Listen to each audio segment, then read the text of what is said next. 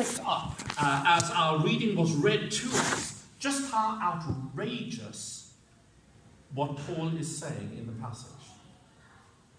Paul says here that as Christians, we have access to the secret of what God is really doing in the world. No one else in all the world knows the secret. It's hidden. But Christians know it. We see it. We see what is really going on in the world. Now, isn't that supremely arrogant to say such a thing? Surely that's the height of arrogance, to say with such certainty that you know and that you understand what God is doing in the world, that you know the mind of God. Well, hopefully, what we see from God's word this morning is that as Christians, we can be absolutely confident that we do know the secret truth that others do not know or see. But rather than making us arrogant, it should lead us to deep, deep humility. Well, in this first letter of Paul's to the Corinthian church, Paul has been talking quite a lot about wisdom. And today's passage is no different. And so the first thing I want us to see as we look at this passage together is to have a look at this secret wisdom of God. What is it? What is this wisdom that Paul is talking about? Well, he tells us firstly that it's nothing like the wisdom of the age.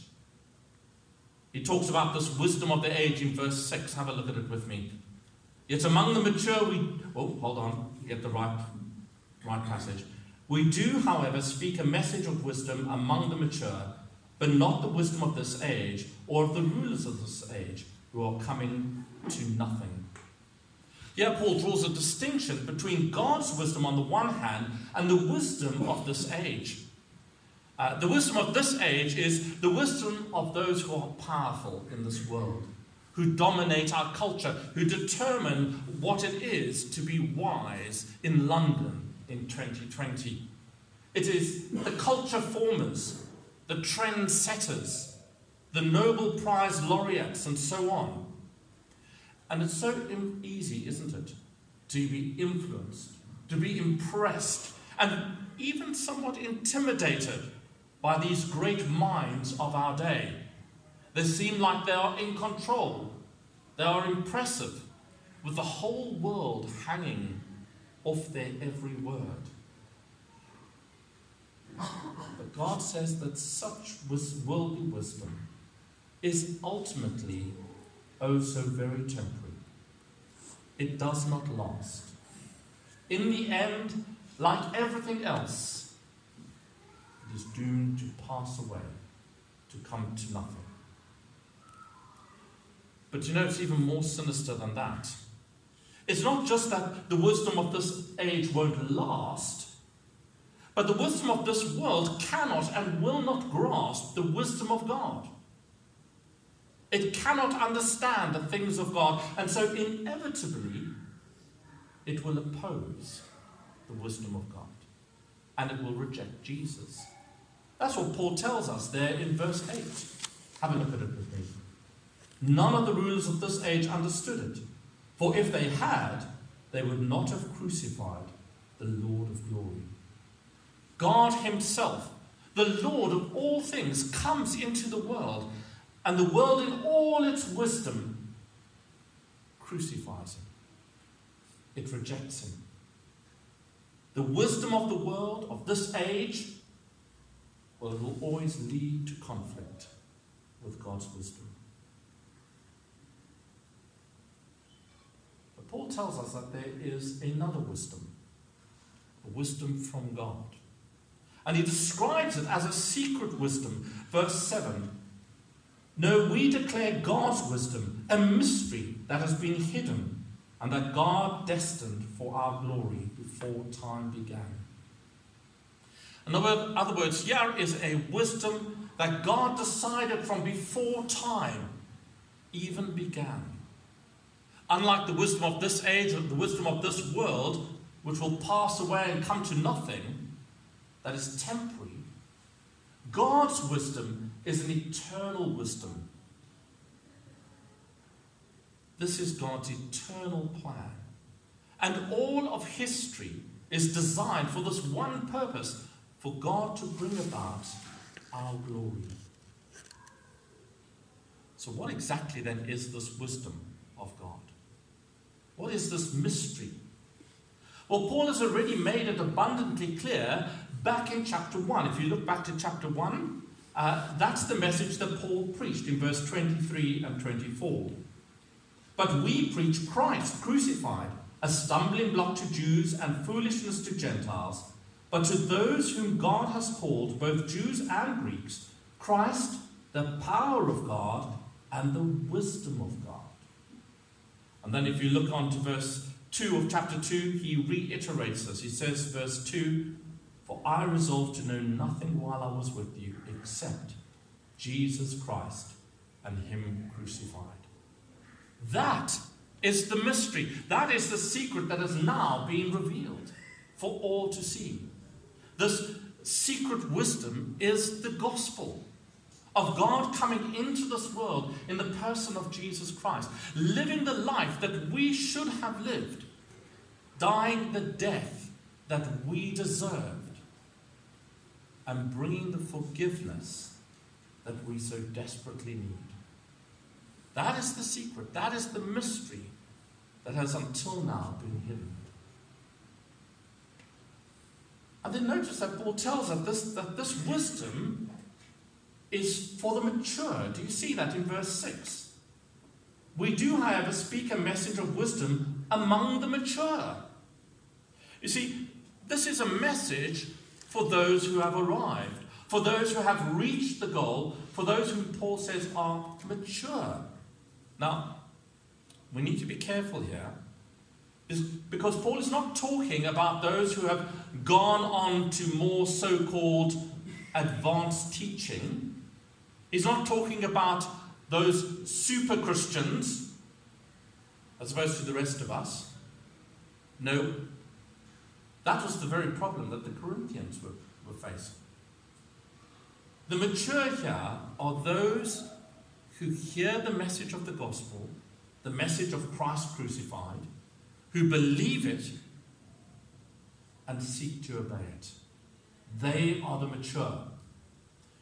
You see, you may be here this morning and you may feel very weak, not a very good Christian, a long way from being wise, certainly in the eyes of the world. But Paul says that if you are believing the gospel of Jesus Christ and him crucified, and if you are seeking to live in obedience to him, then you are the mature.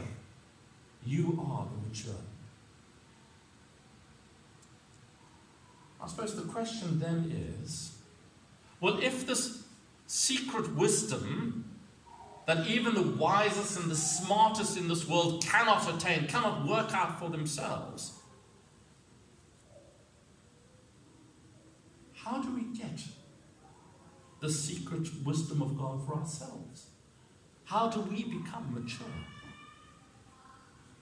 Well, that leads us to the second thing I want us to see in this passage, which is to have a look at the role of the Holy Spirit in revealing God's secret wisdom. This is the great and the glorious ministry of the Holy Spirit. The wisdom that has been hidden, that has now been revealed by God's Spirit. The Holy Spirit reveals that which no human mind could ever have conceived. And in verse 9 and 10, Paul quotes from Isaiah 64, and he says, "However, as it is written, what no eye has seen, what no ear has heard, and what no human mind has conceived, the things God has prepared for those who love him. These are the things God has revealed to us by his Spirit." This is the work, the task of the Holy Spirit, to reveal the secret of God's wisdom to us. Paul puts it like this in verse 12. He says, can't find it. There it is. What we have received is not the spirit of the world, but the Spirit who is from God, so that we may understand what God has freely given us. That is the work of the Holy Spirit. See, often we think of, when we think about the ministry or the work of the Holy Spirit, we think about our feelings, we think about experiences, we think about miracles, about being somehow super duper closer to God, more spiritual. What Paul is saying here is that every time you hear the gospel, every time you hear God's word and you believe it in your heart, and you seek to want to live it out in your life day by day, you are experiencing the ministry, the work of the Holy Spirit in your life. Because it is only by God's Spirit that you and I are able to even grasp the wonder of the gospel of Christ crucified, believe it, and want to live it. That is the staggering, significant, and vital ministry of God the Holy Spirit. And Paul goes on to explain just why it is only the Spirit who is uniquely able to reveal God to us. Have a look at verse 10 and 11. These are the things God has revealed to us by his Spirit. The Spirit searches all things, even the deep things of God. For who knows a person's thoughts except their own spirit within them? In the same way, no one knows the thoughts of God except the Spirit of God. And the point here is simple. The Holy Spirit knows God's thoughts intimately. So if you think about it for yourself for a moment, only you know your own thoughts. And you can deceive people with your words and with your actions. And you can seem to be what you're not, but your mind knows the truth. You can pretend to be all kinds of things, but in your head you know the truth. So it is with God's Spirit. He knows the inner working of God because he is God. And therefore he alone is able to reveal God's plans, God's purposes, God's wisdom in Christ.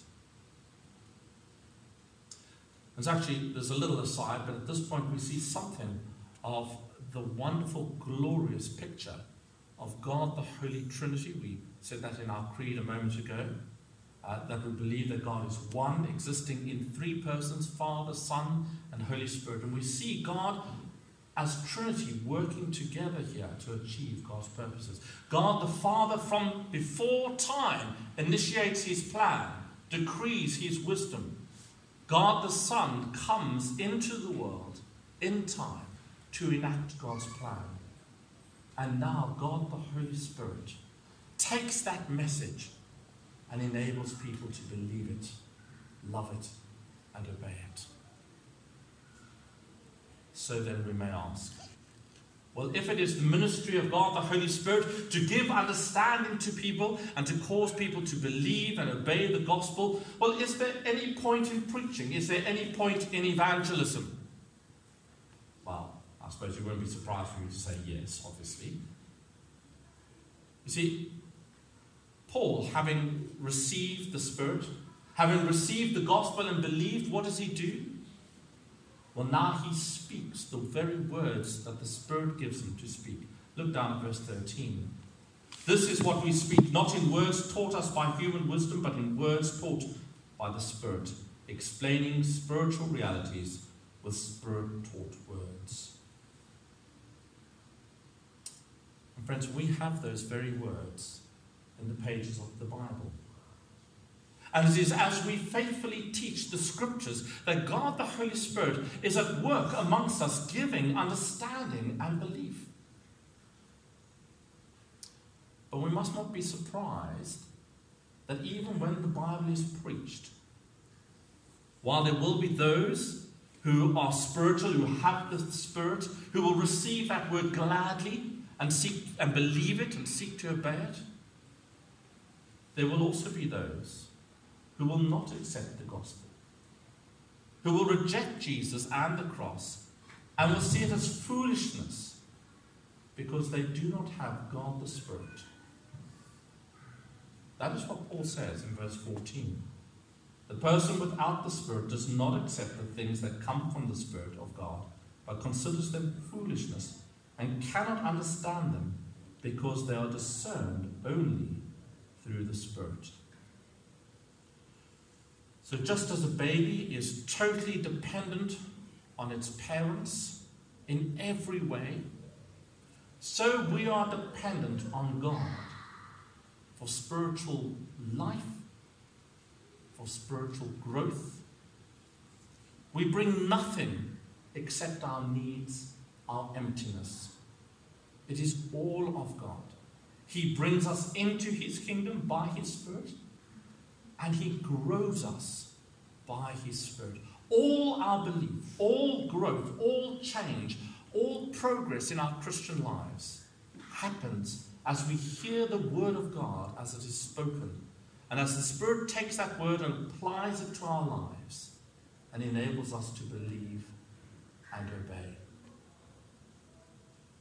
So amazingly, Paul can say that those of us who are spiritual, who are Christian, who have the Holy Spirit, verse 16, we have the mind of Christ. We are able to discern what is right and what is wrong. So what are the lessons for us from that? That's lots of stuff in there to think about. What are the lessons for us to take away from this passage? Well, I want to say something to those of you here this morning who may not yet be Christian. Maybe you've kind of been dragged in here by a family member. Maybe as you look at the Christian faith, it all just seems a little bit foolishness to you.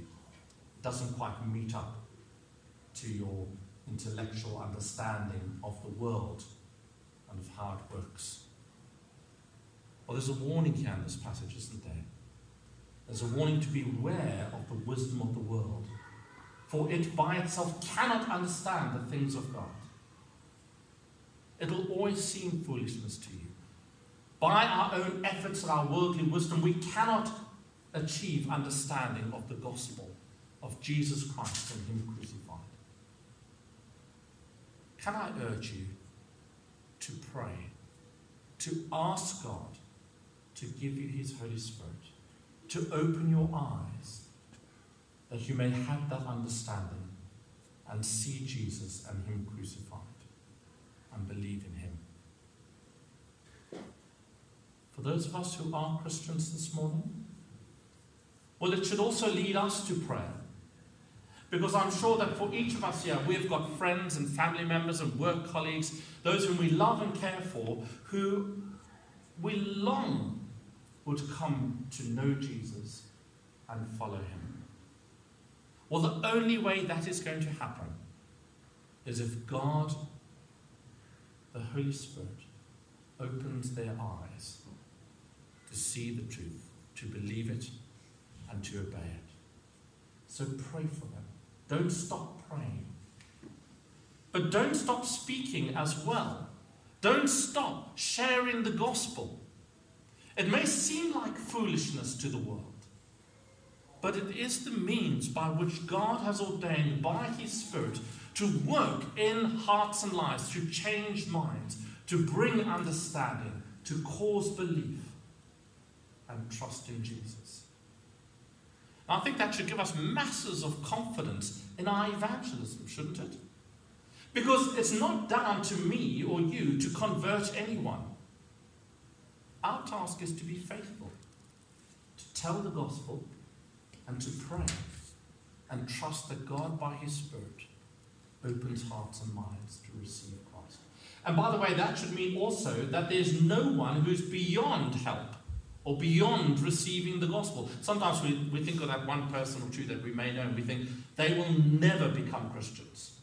Well, we can't say that because it's not down to us. It's down to God by his Holy Spirit who will change lives. But then lastly, this teaching should lead us to great humility. See, the danger is for us to think very arrogantly, look at me, I'm in and you're out. Aren't I better than you? Well, no. Because if you're a Christian here this morning, then it wasn't down to your superior intellect that worked it all out. It's not that you're just that little bit sharper than everybody else. The only reason why you and I see and believe the cross as God's wisdom, the only reason why you and I love Jesus, and the only reason why we want to live for him and obey him, is because God in his grace and mercy has opened our eyes and our hearts to respond and to believe. And may that be true of each and every one of us this morning. Amen. Before Andy comes back, I guess it might be appropriate just to have a moment of quiet and think about how you are going to respond to God's word. The danger is we say, okay, sermon done, let's go.